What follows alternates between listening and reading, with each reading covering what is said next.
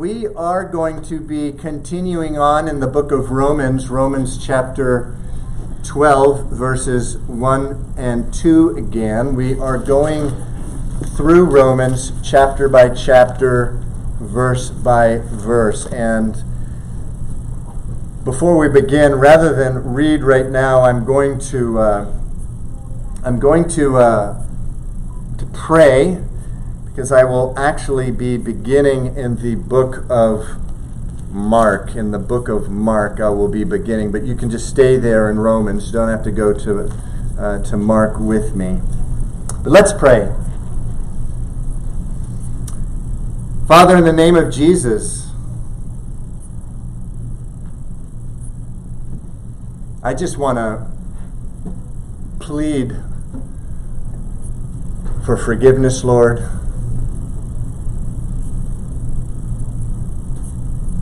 We are sorry, Lord. We're sorry that this is what it takes, Lord, for us to understand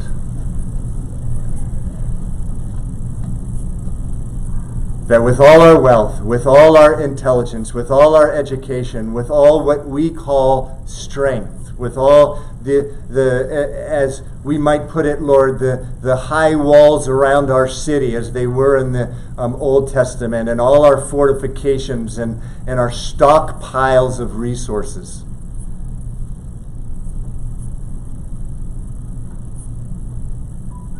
We're sorry, Lord, that it takes this for us to truly understand that we are as nothing before you, Lord. We are not only weak, we are helpless before you, Lord. At the same time, we thank you, because your word says this is the best possible place that we can be in. A place of helplessness. The psalmist says 4 times in 4 different psalms he approaches you by saying, Lord, I'm poor and needy. Lord, we are poor and needy. And we believe your word where it says, sacrifice and offerings you do not desire. A broken and contrite heart you will not despise. Your word says in the book of Micah that you delight in giving mercy and a broken and contrite heart. And Lord, I think I speak for everyone watching. I pray that I do. Lord, we come to you in brokenness, helpless, confused, asking for mercy, believing that you, Lord, delight in giving it to us when we come to you in this way. I pray this in Jesus' name. Amen. So I am going to begin in the book of Mark, in chapter 14, and this is right after Jesus' arrest. He had just recently come into Jerusalem. He went to the Garden of Gethsemane, was betrayed by Judas Iscariot, and Judas led a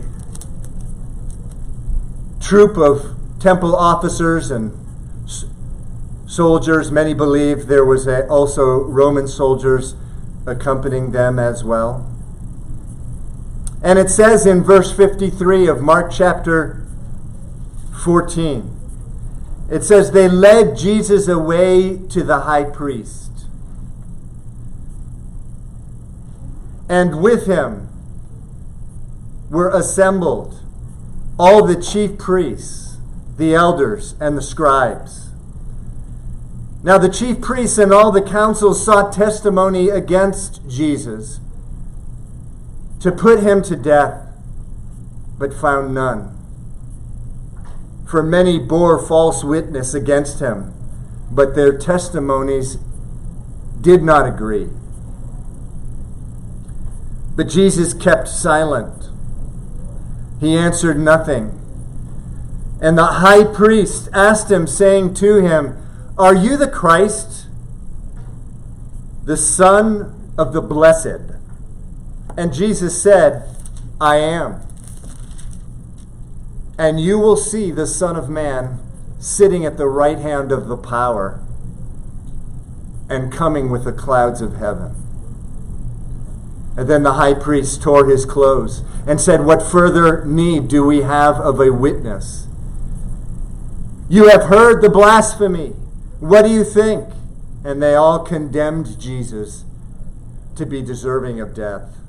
And then some began to spit on him and to blindfold him and to beat him and say to him, "Prophesy." And the officers struck him with the palms of their hands. Immediately, chapter 15, verse 1 says, "In the morning, the chief priests held a consultation with the elders and scribes and the whole council, and they bound Jesus. And they led him away, and they delivered him to Pilate, the Roman governor. And the Roman governor asked Jesus, "Are you the king of the Jews?" And he answered and said to him, "It is as you say." Now at the feast of Passover, the Roman governor was accustomed to releasing one prisoner to them, whomever they requested. And there was one named Barabbas who was chained with his fellow rebels. They had committed murder in the rebellion. And then the multitude cried out and began to ask the Roman governor to do as he always had done.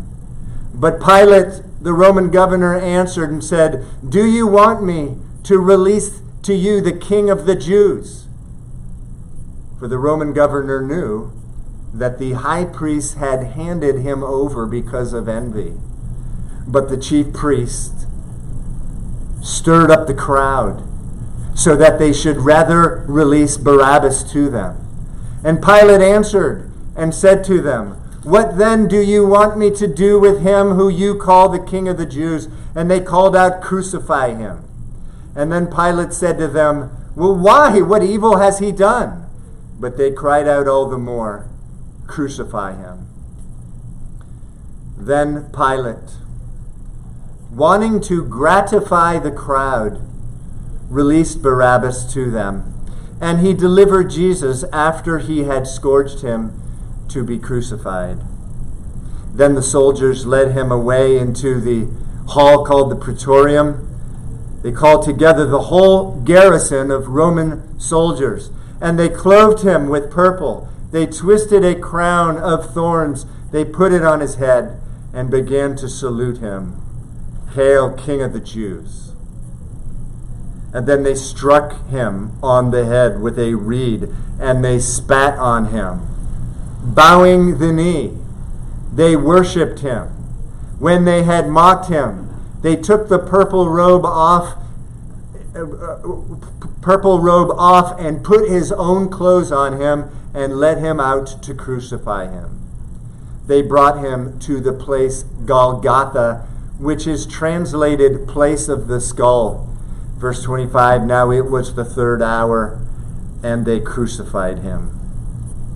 Verse 27, with him they also crucified two robbers, one on his right and the other on his left. And those who passed by blasphemed him, wagging their heads and saying, "Aha, you who destroyed the temple and build it up in 3 days, save yourself and come down from the cross." Likewise, the chief priests also, mocking among themselves with the scribes, said, "He saved others, himself he cannot save.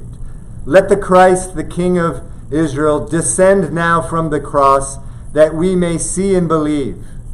even those who were crucified with him, reviled him. Now when the 6th hour had come, there was darkness over the whole land until the 9th hour. And at the 9th hour, Jesus cried out with a loud voice, saying, Eloi, Eloi, lama sabachthani, my God, why have you forsaken me? And then verse 37, it says, Jesus cried out with a loud voice and breathed his last. Verse 39, so when the Roman centurion who stood opposite Jesus saw that he cried out like this and breathed his last, he said, truly, this man was the Son of God.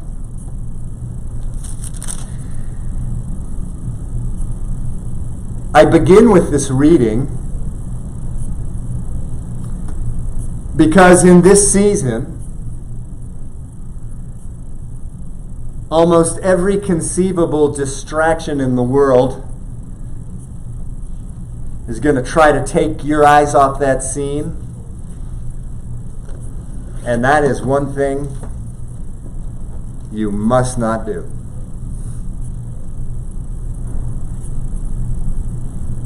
That is one thing, and I will say the only thing that you must not do. Hebrews chapter 12 verse 1 says, let us lay aside every weight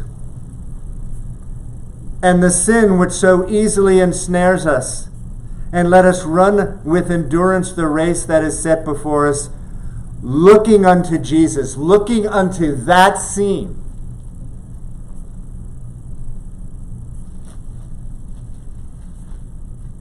Looking unto Jesus, the author and the finisher of our faith. That faith, the Bible says that without it, it is impossible to please God.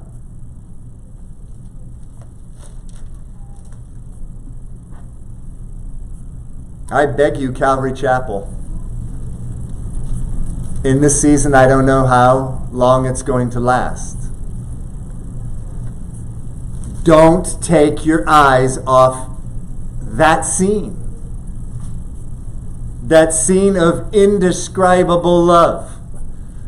Words can't put it into proper meaning, and that's why we have the picture. The Son of God, the Prince of Peace, the everlasting Father, Almighty God, Isaiah calls him, bleeding on the cross, purchasing, Acts chapter 20 says, you, the church,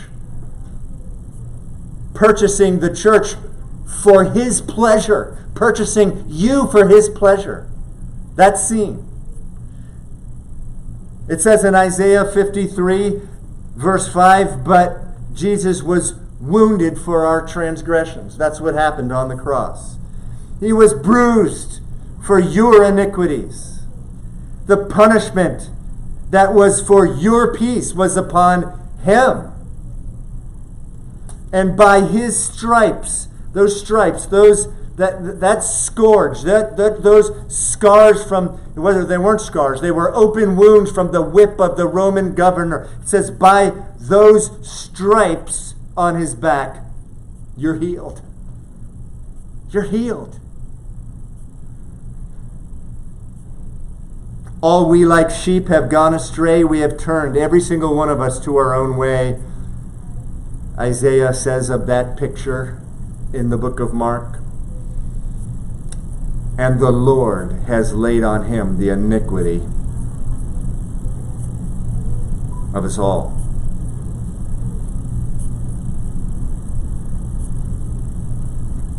It says in verse 9 of Isaiah 53, they made Jesus' grave with the wicked, with the rich in his death, though he had done no violence, nor was deceit on his mouth, yet it pleased the Lord to bruise him,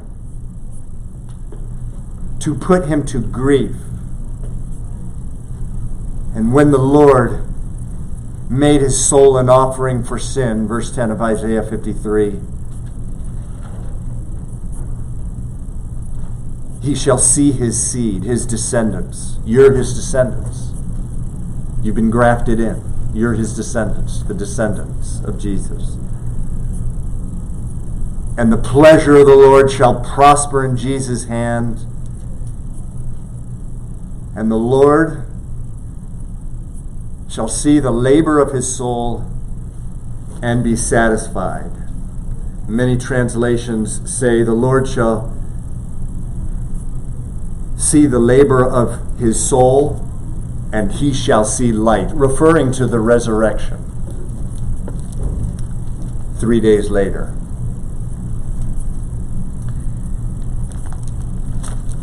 The last thing you want to do during this time is take your eyes off that picture of the crucifixion, as well as the Isaiah 53 resurrection. And everything I say today, everything I'm about to share, needs to be interpreted and viewed in the light of the crucifixion, what Jesus did for you.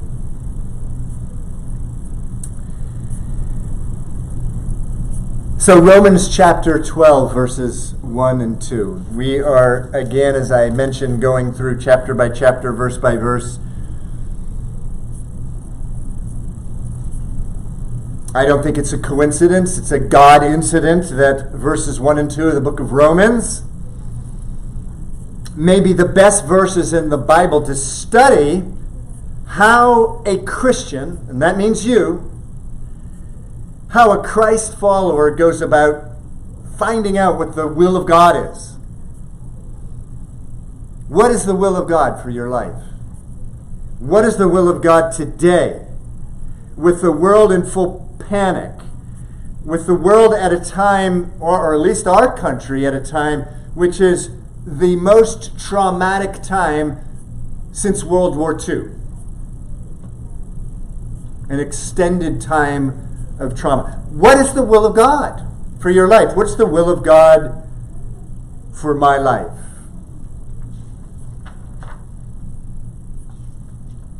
Ephesians chapter 5, verses 15 and 17, they say this: see that you walk very carefully, not as fools, but as wise, and understand what the will of the Lord is. Brothers and sisters, more than as much as any other time in your life, you need to understand what the will of the Lord is in your life. As Ephesians 5:15 says, you need to understand what it means when the Bible says you need to walk carefully. Ephesians 5:15, see that you walk very carefully, it says. Not as fools, but as wise. Understanding what the will of the Lord is. And so we're in Romans chapter 12, verses 1 and 2. If you weren't able to be here to listen to the message a few weeks ago, you may want to go back and get the message on the website and listen to it. Paul says, I beg you, I beseech you, I beg you, brethren, by the mercies of God, present your bodies as living sacrifices, holy and acceptable to God, which is your reasonable service. Meaning, that's just the normal thing for a Christian to do. Offer your bodies as a living sacrifice. Next verse, verse 2. It says, don't be conformed to the world, but be transformed by the renewing of your mind, that you may prove what is that good and acceptable and perfect will of God. I want to know, in the United States, in the midst of this crisis that we're in, where the whole country's been brought to a standstill, what is your will, Lord? Please tell us. So, as we discussed, when it comes to determining the will of God, there's really only two kinds of situations. There's one kind of situation where the specific answer is in the Word of God. For example, truth-telling. If you're in a situation where you have to choose between telling the truth and a lie, you don't have to pray 1 second. You don't have to pray. The Bible says what you're supposed to do. You're supposed to tell the truth. There's a handy little verse, actually more than one, but it's Colossians 3, verse 9. It says, do not lie. And so we know the will of God when there are specific answers in the Bible. However, what about knowing the will of God when the answer is not specifically in the Bible? For example, we just, this week we have over 50,000 Boston Public School students pouring out onto the streets of Boston, many of them with broken homes, some of them with no homes. One of them, or more, one or more, you're thinking, should I invite them into my home? What do I do? What is the will of God? You are going to be confronted, Calvary Chapel in the city, so many times, day after day, with these decisions. You better know what the will of God is. Now, I will say there's a backdrop to determine the will of God. It's the grace of God. We can get things grace, and there's a safe. Rather, we can get things wrong when we don't know for certain, and there's a backdrop of grace. But I still maintain, more than any other time, this is an opportunity that you may not get for the rest of your life.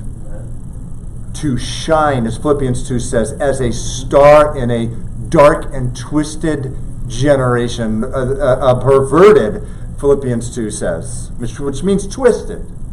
You have the opportunity to shine. You're not going to be able to shine unless you know the will of God. Not only the Word of God, but what God is speaking to you. And what did we say just a few weeks ago? You got to be strong. S-T-R-O-N-G. In Romans 12, verses 1 and 2, answer what this acronym is, as well as other verses in the Bible. Again, if you weren't here, I plead with you to listen to that sermon from a few weeks ago on Romans 12, verses 1 and 2. But what does the S stand for? A surrendered life. Again, verse 1 says, offer your bodies as a living sacrifice. That means surrender your life to God. The S is a surrendered life. T is a transformed mind. Verse 2 says, do not be conformed to the world, but be transformed by the renewing of your mind. Strong, the word, the letter R, revelation by the Holy Spirit. And we see throughout the book of Acts that when they didn't know what the word of the Lord was, because it was not specifically in the Bible, the answer, the Holy Spirit spoke to them. O, others' opinions, godly people in your life, mature believers, those who are Spirit-filled, going to them and asking them. N, as in Nancy, no peace, meaning you've been given a great gift of peace by the Lord. Last instruction that Jesus gave to his disciples before he was arrested was John 16:33, peace I leave you, peace I give you. I speak these words to you that you would have peace, he said. Never go against your peace. Doesn't mean that you're not going to have fears and worries and stuff, but we're talking about the peace that bubbles up from inside of you. No, surrender life, transform mind, revelation by the Holy Spirit, others' opinion, no peace, and then G is God-initiated signs. God, in his mercy, because we have trouble getting his will sometimes, will give us a pattern. Beware of just a single sign that the Bible says the devil masquerades himself as an angel of light. Be careful of that. But God will give you a pattern of signs. Yes, this is what you're supposed to do. That's how we determine the will of God. We're strong. So let me continue with that. Let me build on that.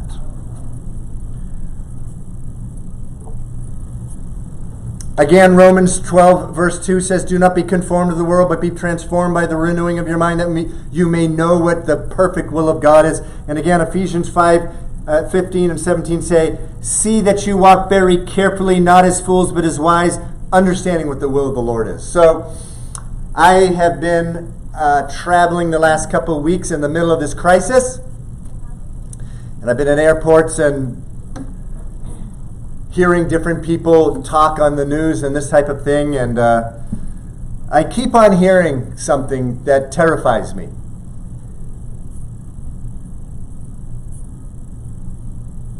I hear sentences that begin with, well, when this is all over, we'll do blah, blah, blah, blah. When this is after this, I'm going to do this, this, and this. And then I hear things like, well, we just got to wait this out, and then this, this, this, this. There's a Bible verse that gives us a stark warning that we should never be talking presumptuously like that as Christians. The book of James always puts it so direct. It says in James chapter 4, verse 13 and 15, he says, come now, you who say, today or tomorrow we will go to such and such a city, spend a year there, buy and sell, and make a profit. Instead, you ought to say, if the Lord wills, we shall live and do this or that. Listen, stop talking like the world. Oh, after this, when this finally gets over, I'm going to do this. No. Get on your knees and cry out to God and ask Him, what is your will, Lord? What is your will? And I can tell you more than anything else, His will is supremely, not only with the body of Christ, but with the whole world. He is in the loudest way possible saying, you guys need to pay attention to me. In the book of Malachi, He declares, I am a great King. It's shameful that God Himself has to come and tell us He's a great King. He should not have to remind us of that. But in His mercy, He loves us so much He does. And the book of Malachi says, I am a great King. And think about it. This is all from His hand. He's getting us attention so we get it. So before we plan next week, even tomorrow, the month, or after this is over, hold off. It's true. If history dictates, this thing's going to pass. And things will return to relatively normal. If history dictates. I don't know the future. But what we're supposed to be doing right now is making sure that we understand who God is. And we understand supremely that with all our financial resources, the United States of America, the gross national product of this country, that is the total values of goods produced and services provided by this country during 1 year is $19 trillion. The almost limitless supply of natural resources in our country, 43 billion barrels of oil. The greatest military on planet Earth. With a couple buttons, we could destroy the Earth. Pressing a couple buttons. This one, particularly for us in Boston, the greatest educational institutions that man can come up with. And many of them, by the way, God Himself started, but the greatest educational institutions in the world. All the world marvels at our universities in this city, Boston. All our understanding of science and technology, almost indescribable, and yet with a single word, what has the Lord done in our midst today? He's brought everything to a standstill overnight, in an hour and a minute. He can bring, and He has brought our city, our country, the world to a standstill, to a place where He's wanting us to cry out. He's wanting you to cry out, we are nothing, less than nothing, before you, O God. So don't be like the world saying, "No, after this I'm going to go here or there or wherever." Understand what the will of the Lord is. I was with the elders of our church this weekend. We had previously planned a prayer retreat for this weekend. Is the Lord awesome or what? He knew it. We planned it in November. He knew what he was doing. And so we did want to separate. We wanted to act prudently, and so some of us went up to New Hampshire, and we were up there in Bethlehem, New Hampshire. Others of us were We're here in Boston. And one of the things that we were praying is, God, we're sorry that this was what it takes. We're sorry that this is what it takes. Hebrews chapter 1 verse 3 says that God upholds all things by the word of his power. We believe that now, right? More than we ever have. We believe that. I don't have any trouble this morning believing that verse. I may have had a little trouble before. But now we believe it. He upholds all things by the word of his power. So, again, Ephesians chapter 5. See that you walk very carefully. Not as fools, but as wise. Understanding what the will of the Lord is. Now, I have already shared with some of you in a communication some of these things, but it goes right into where we're talking this morning. With fear gripping our city, our country, some of our families, what's the will of God? What is our response? What is your response?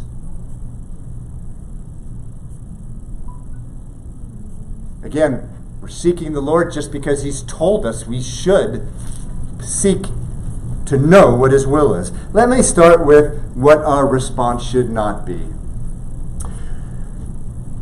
In times like these, where fear is prevailing, you typically see two extreme responses. One extreme response is religious fanaticism. For example, you have pastors manipulating their congregations. If you give to our church, you will be protected from the coronavirus. Other pastors have scoffed at reasonable precautionary measures. I got one text from a pastor saying, in my opinion, this is like the early church when they were prohibited from gathering together. They gathered anyway, and they were martyred. And we should be doing the same thing. We should be gathering together, and if it means our martyrdom, we should do that. That's just about as foolish as a statement I have heard in my entire life.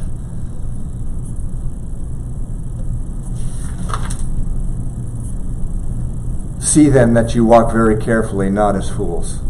So that's one extreme. That's religious fanaticism. Look, don't be surprised when you start hearing craziness. Another extreme in a time like this is blind conformity to the world. The world is panicking. It's feeding off of fear. Some Christians have been swept up in this panic. Some of you have been swept up in this panic. And you're filled with fear. You've conformed to the world. Romans 12:2 says, do not be conformed with the world. Why have you been conformed? Why are you filled with fear?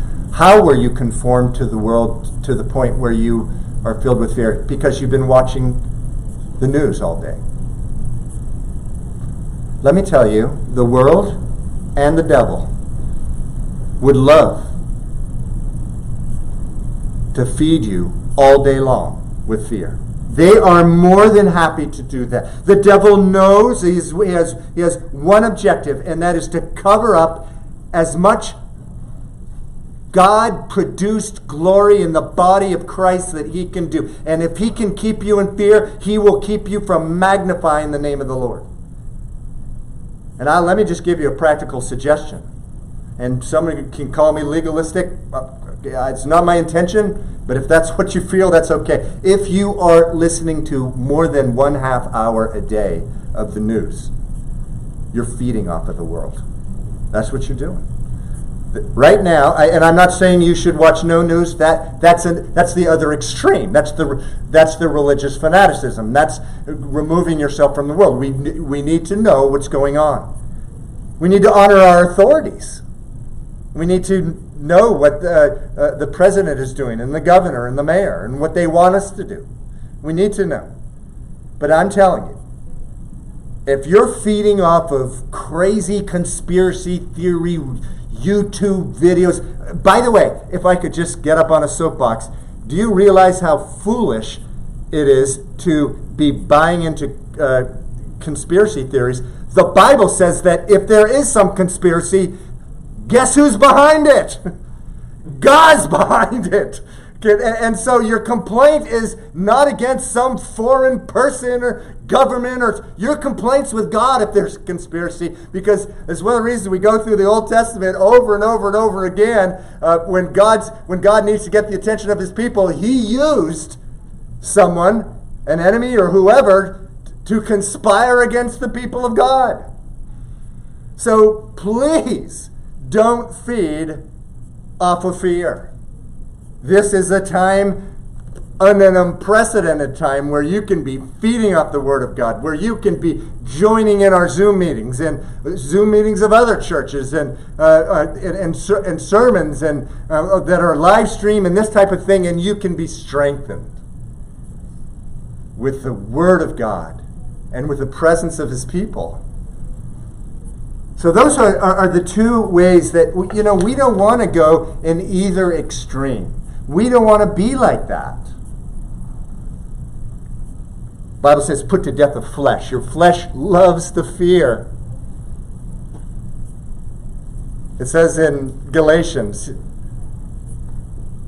he who is in Christ has crucified the flesh. And sometimes we got to do crucify over and over again, because our flesh hates faith and it loves fear. Our flesh hates faith and it loves fear. So we've discussed what we should not do. Well, what should we do? What should we do in a time like this? What should our response be to this?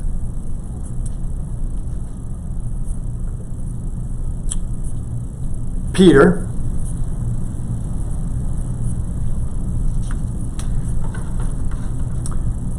in 1 Peter chapter 1,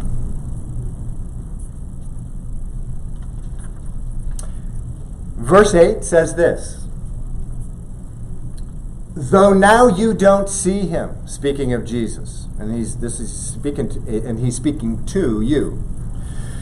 Though now you do not see Jesus, yet believing you rejoice with joy inexpressible and full of glory. Now you may say, well, that's really nice for him to say. We're in the middle of the pandemic. Oh, really? They were right in the middle of the people that he was talking to, a persecution where Christians were being slaughtered by the Roman Emperor Nero. Family members hauled off and killed. And yet, he's writing to these people and he's saying, though now you don't see him, yet believing you rejoice with joy inexpressible and full of glory. Now, what do I do if I don't have that joy? Well, don't panic. Open up your heart and cry out to the Lord. And remind the Lord of his promise, because he's promised you joy. He's promised you peace. In John 15, verse 11, again, right before he was arrested, Jesus said, these things I have spoken to you, that my joy may remain in you, and that your joy may be full. And again, as I've already said in John 14:33, last instructions to the disciples before Jesus was taken away. and arrested. The last instructions that he gave them, sorry, not John 14:33, it's John 16:33, pardon me. He says, these things I have spoken to you. He had been sharing with them for hours, the Last Supper and so forth. He was sharing them, his last words. And how does he sum it all up? He loves you. He says, I've spoken all these things to you, that in me you may have peace. He said, in the world you will have tribulation, but be of good cheer, meaning rejoice. I have overcome the world. Remind the Lord of these promises, because it's his will for your life, for you to be filled with joy in this time and filled with peace. If it doesn't come, keep praying. If it doesn't come, keep praying. If it doesn't come, keep praying. If it doesn't come, go lower. Go from standing to sitting to on your knees to having your face in the rug or the dirt. Cry out to the Lord. He's humbling us in this time. But he's humbling us for his greatest glory and our best good. And so, the joy of the Lord. What do we do in a time like this? What is the will of God for our lives? Peter continues. He says he has a great work. Well, what he's going to get into now, the Apostle Peter, again, written at a great time, a time of full-on crisis, exponentially greater than what we are today. I don't know what's going to happen in the next few weeks, but where they were was infinitely greater than where we were today. First, he starts off with joy, but interestingly, he wants to do a work amongst unbelievers. 1 Peter chapter 2, verse 12 says, may your behavior be honorable among the Gentiles,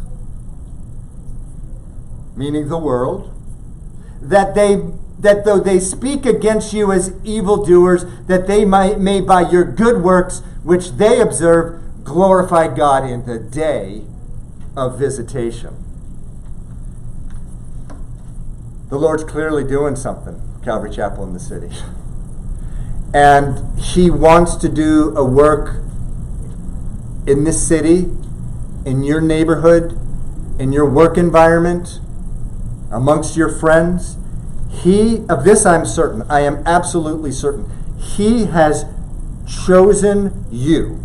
He's chosen you to, what the Bible says, for a time such as this. The book of Esther, chapter 4, verse 14, where the Queen Esther had hid the fact that she was a Jew. She had been made queen. Her husband didn't know she was Jewish, but then there was an order to kill all the Jews in the empire, and her uncle Mordecai, she didn't want to come out and protect her people. She was scared to do that, but her uncle Mordecai came and said to her, hey, listen, if you don't rescue the Jewish people, God's not small. He's going to raise up someone else, but might it be that he has raised you up for a time such as this? Of this I'm certain, Calvary Chapel in the city, and whatever church that you're going to, he's raised you up.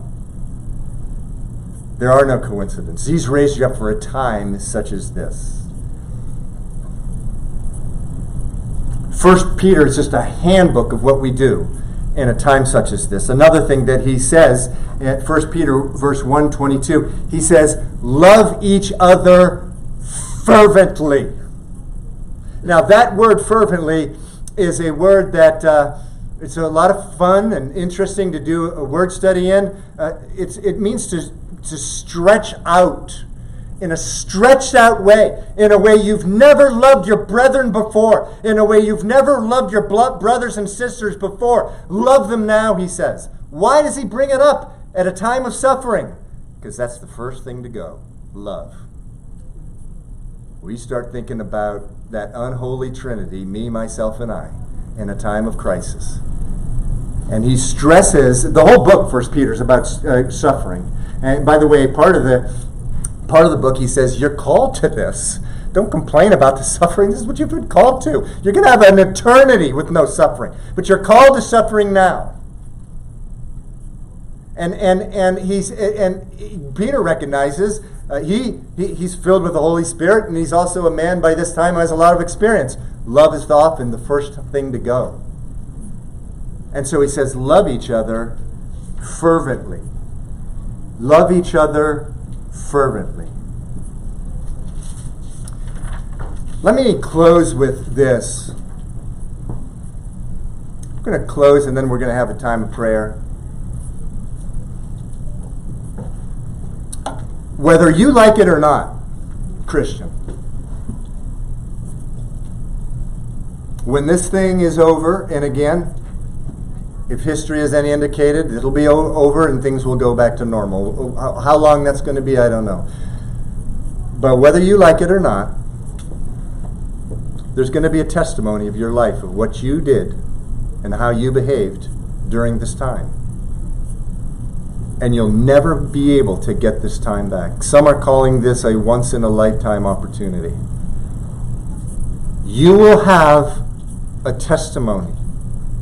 And once the testimony is written of how you were in this time, you'll never be able to rewrite it.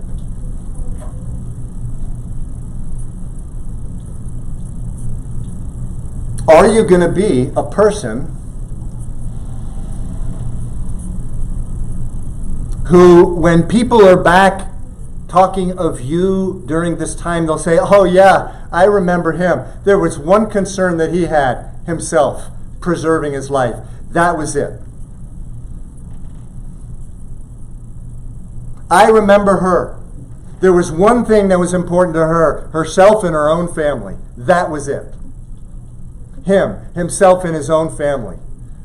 Whenever rubber met the road, it was clear, it was very clear what he valued the most. It was his own life. It was her own life. It was his own family. It was her own family. Is that going to be your testimony? Or is someone going to look back at your life and they are going to recount to those who are around them, I remember him. He was a selfless man. What he believes, I don't clearly know, but his life was not about himself. Everyone else, it was all about preserving their own life. But him, it was clear that he wanted to serve people in this time of crisis. He wasn't huddling up in a cave. He was out serving people. Jesus says in John chapter 15, verse 13, again, right before he was arrested, greater love hath no man than this, that a man lay down his life for his friends.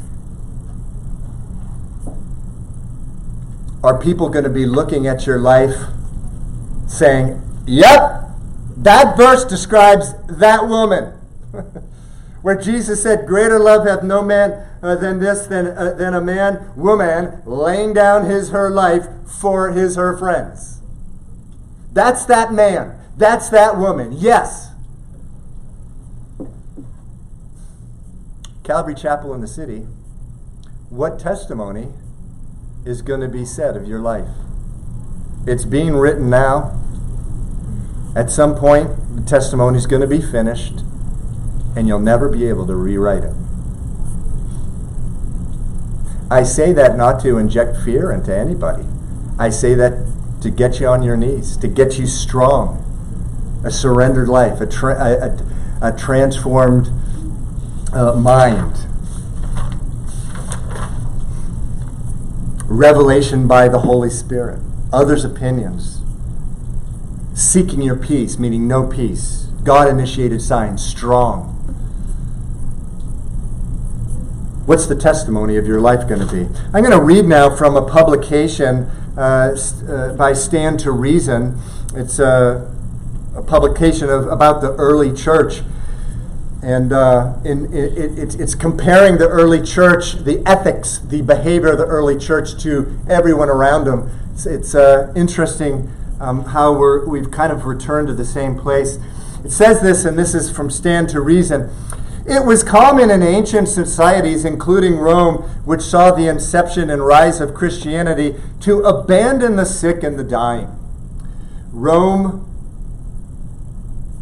In Rome, Christians were taught to care for the sick and the helpless in the church. At the time, there was no ethic of caring for the sick or dying. Against this backdrop, Christianity was a distinct contrast. The Bible teaches the intrinsic value of every human being, and this is what motivated early Christians to begin caring for their ailing church leaders, following the biblical admonition to visit the sick. In the 3rd century AD, an epidemic swept across northern Africa, Italy, and the Western Empire. As many as 5,000 people a day were dying in Rome. The sick were abandoned in the streets. The dead were left unburied. Carthage was, I believe, the second biggest city in the Roman Empire. Carthage's bishop, Cyprian, encouraged Christians to care for the sick and the dying in the midst of that. They buried the dead and risked getting sick by taking in the sick. Some of them died.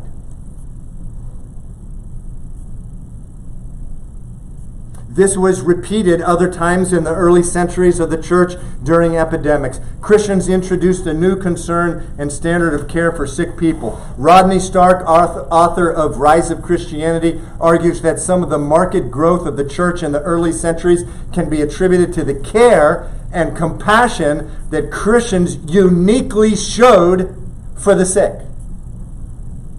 Now pause.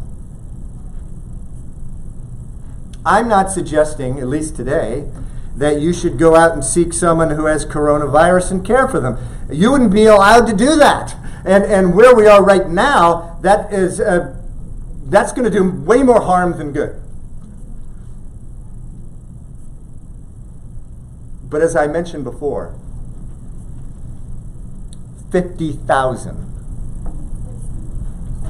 more than 50,000, public school students are pouring into the streets of Boston this week, many of them from broken families. What are you going to do? When we brought in the new year, I focused on this verse at our crossover service, December 31 and January 1st at midnight. It was Jesus' words. He said, those who try to save their life will lose it. Those who lose their life for my sake will gain it.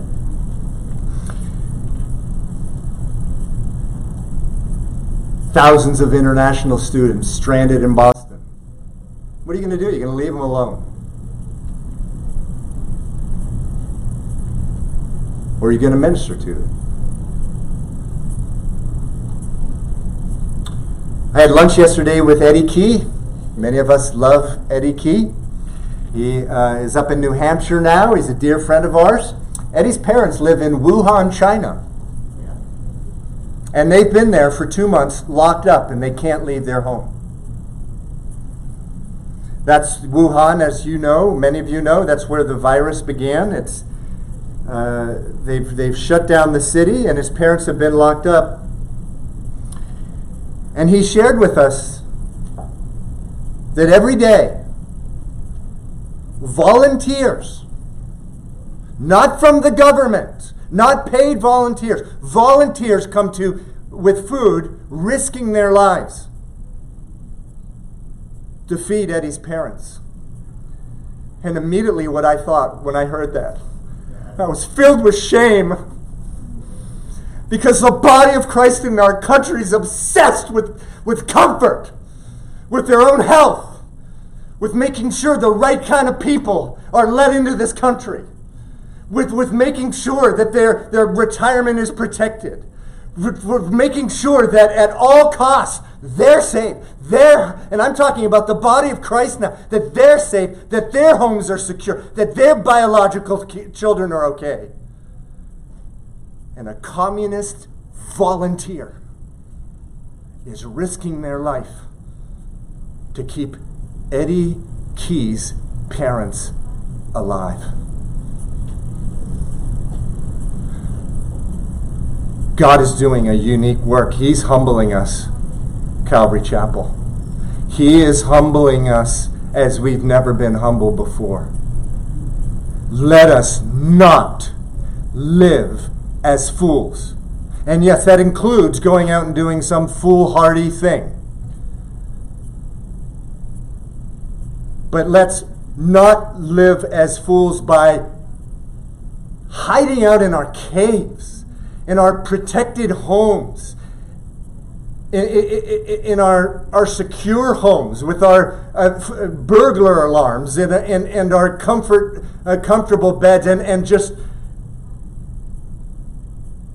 hide out until this thing blows over.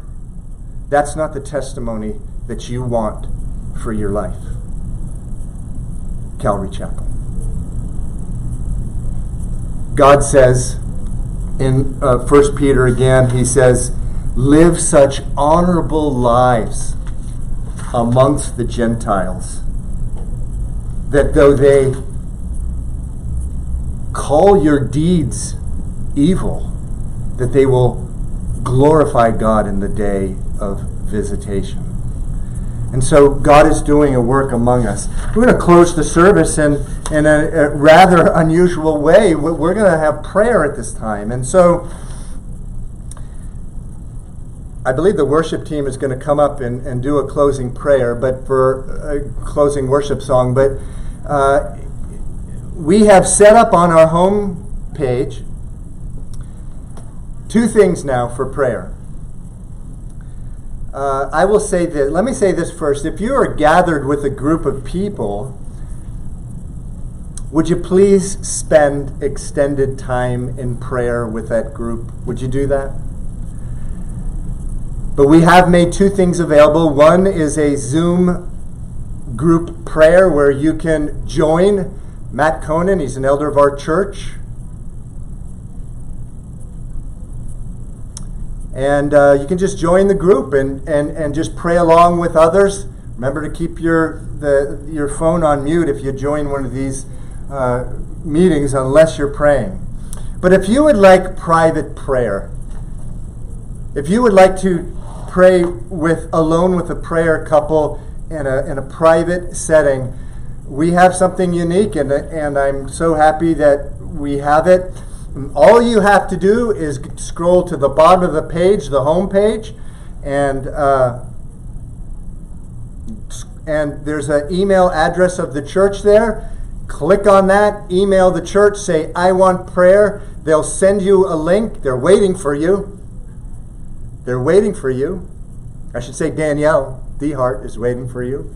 And she's manning these emails, and she will immediately return a link to you. Just click it, and you will have a couple, a prayer couple, at least 1 or 2 people joining you.